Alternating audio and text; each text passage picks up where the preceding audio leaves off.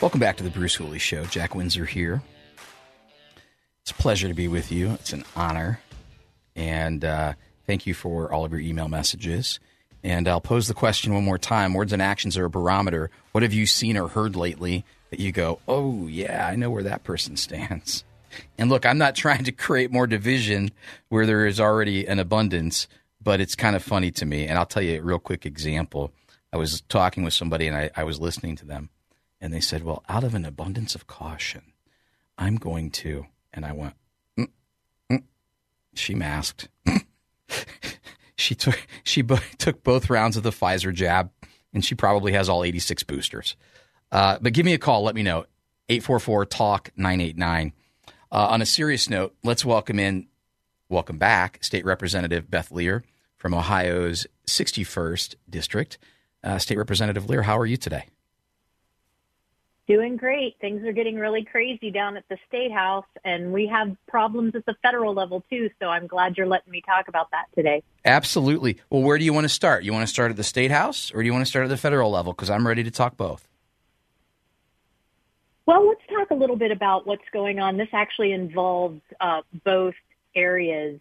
The issue of government support for unions and icing out free market and businesses that aren't unionized. This is a huge problem when they're using our tax dollars to pay extra money so they can get their union friends jobs, who then turn around and pay dues to their union leaders, who then turn around and take that money and give it back to the politicians. They are monolithic, unions are, in supporting the Bidens, the alt-left, the progressive movements and pushes in our schools. But they don't ever tell you that. And in fact, they wordsmith a lot. And I think this is a neutrality agreement. That sounds nice. It's neutrality. It sounds good. It's equitable. Let's talk a little bit more about this. What is going on in the Biden administration, and how can we put a stop to it, and why should we put a stop to it? Well, we should stop it because, again, it's taking taxpayer dollars and spending more than is necessary because they want to hire only and use only unions to do the work, the construction work, the contract work, whatever the case may be, which has been proven to inflate costs by like 20%. And so right now, what I've been talking about in an op-ed that I created for Senator Vance, but also to the public, is just asking them to stop the Biden admin from hurting workers and businesses with these so-called neutrality agreements.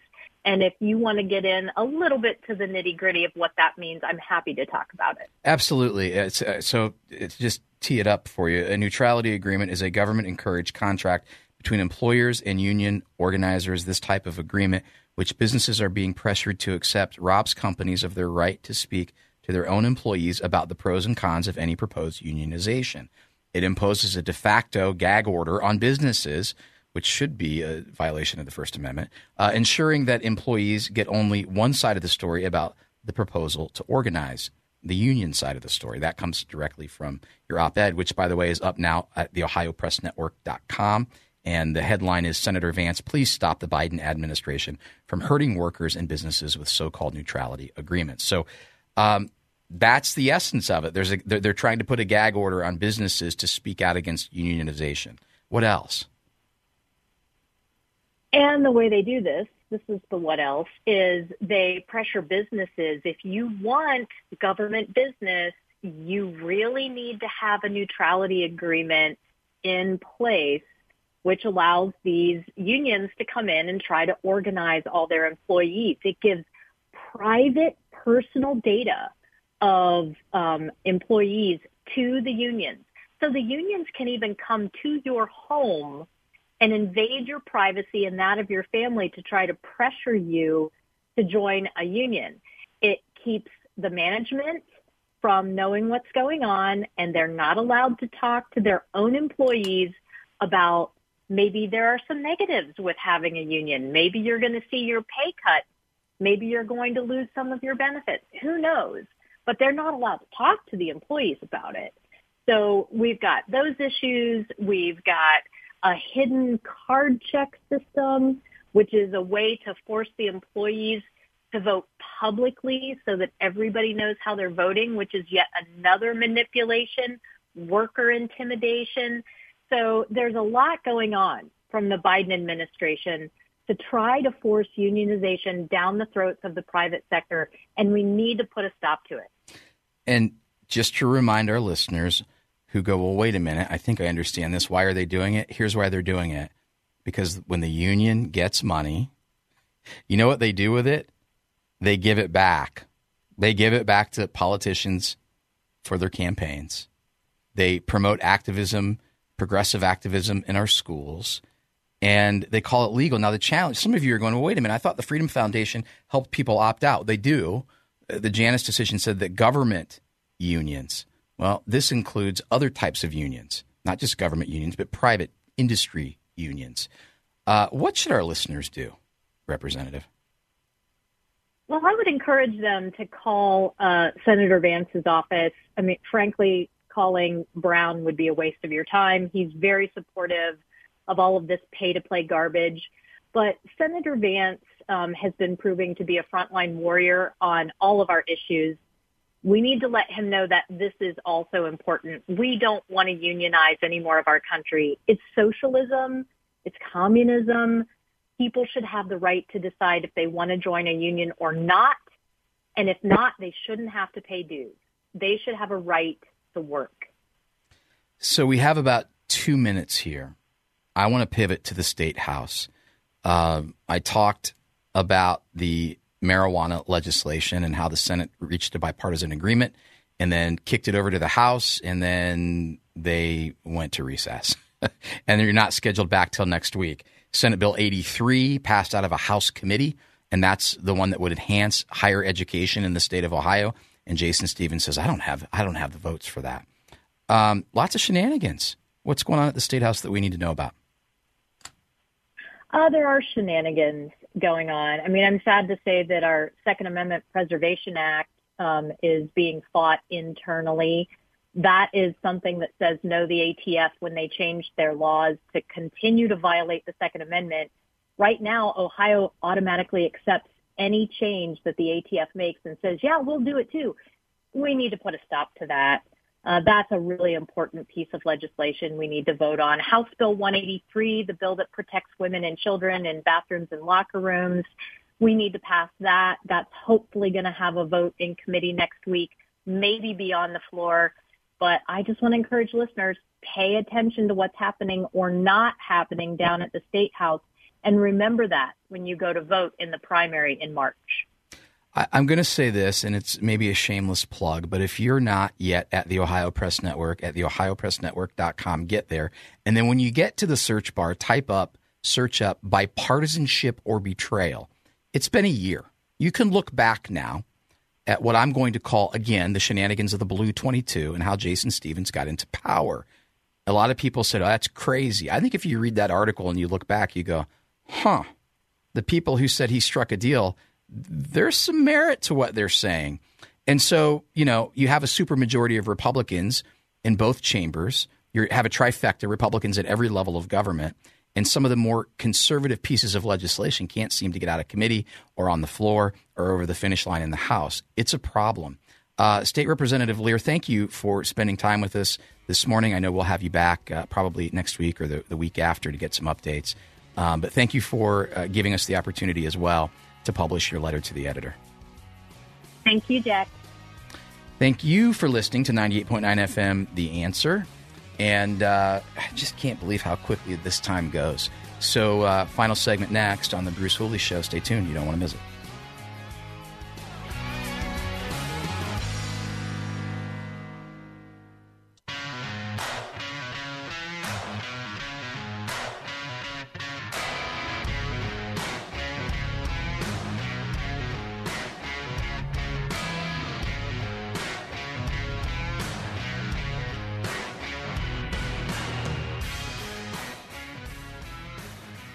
Andrea is a loyal listener to the show and loyal reader at the Ohio Press Network.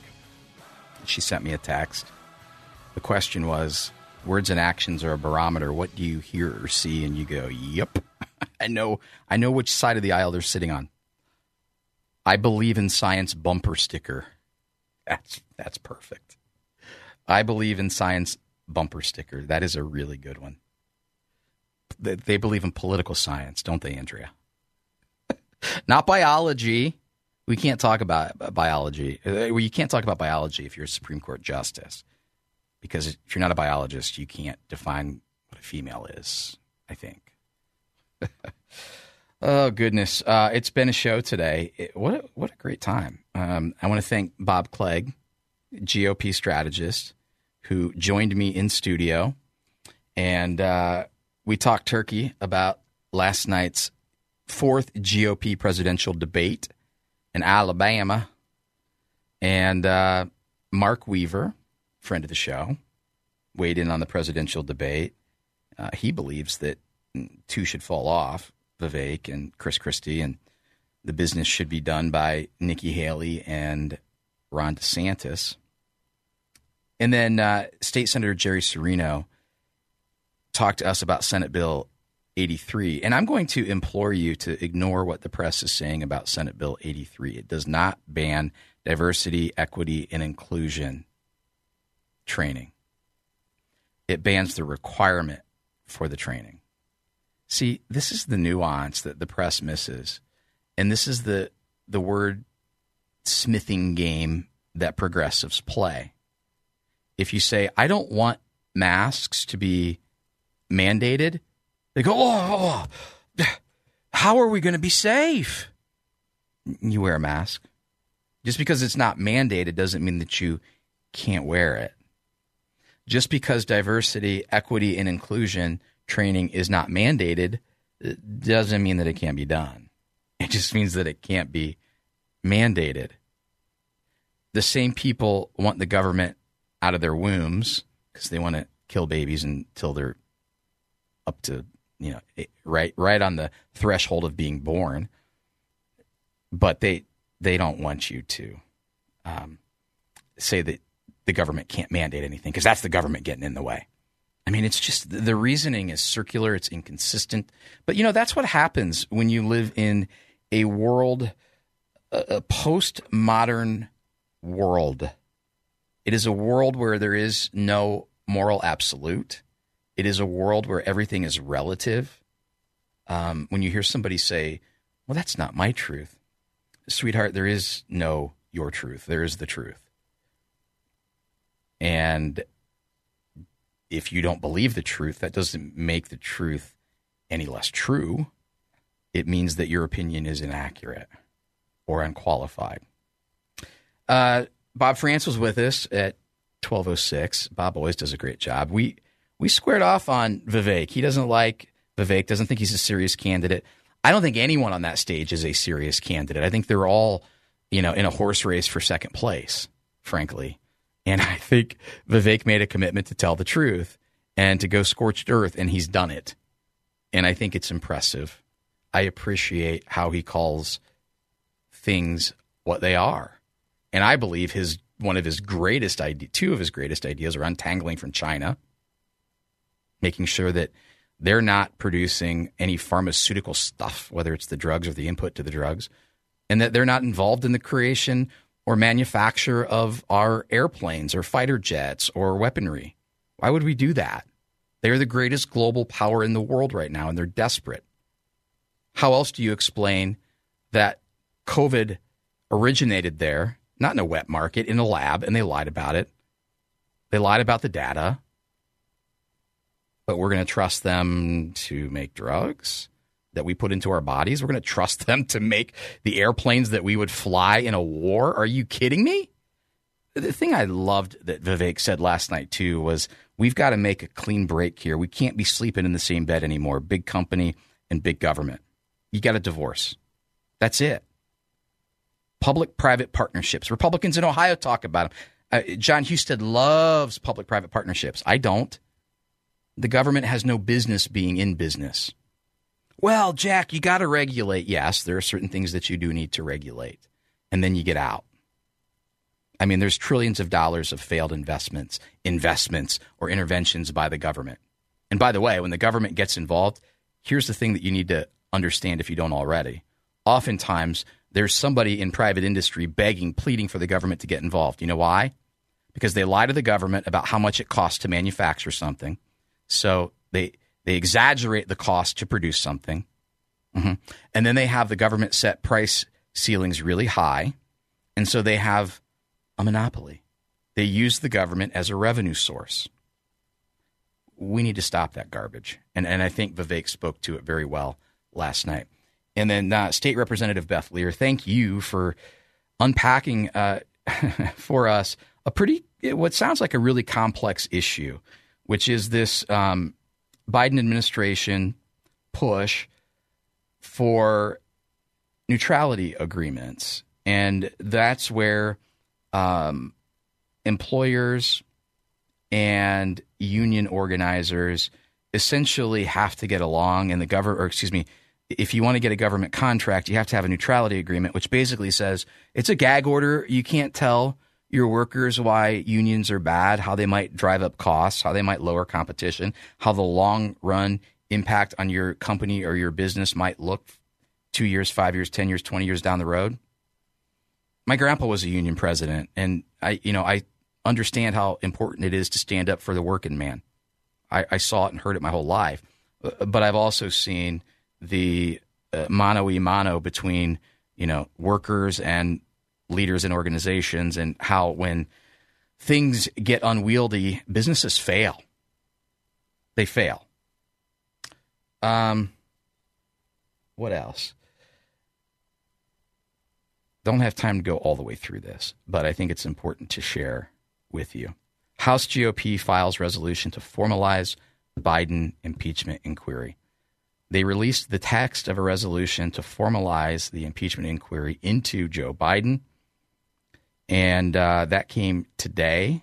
That story broke just a few minutes ago. It's a 14-page measure. It's House Resolution 918, directing certain committees to continue their ongoing investigations as part of the existing House of Representatives inquiry into whether sufficient grounds exist for the House of Representatives to exercise its constitutional power to impeach Joseph Biden, President of the United States of America, and for other purposes. So I will look at that tonight, and maybe we'll get. I'd love to get Jim Jordan. He's chairman of the powerful House Judiciary Committee, and he's been on with us a few times. And the House Judiciary Committee is part of the trifecta. It's government oversight, it's Ways and Means, and it's the judiciary. Those three committees are very deep into the investigation of the international business syndicate that the Bidens created, and that Hunter Biden, according to Joe Biden, is the only one who profited from, unfortunately. A lot of arrows now pointing to Joe Biden. So that will be what ramps up and drives the impeachment if it does happen. So we'll give you the latest on it tomorrow. Be back here at 11 o'clock. Thanks for listening today.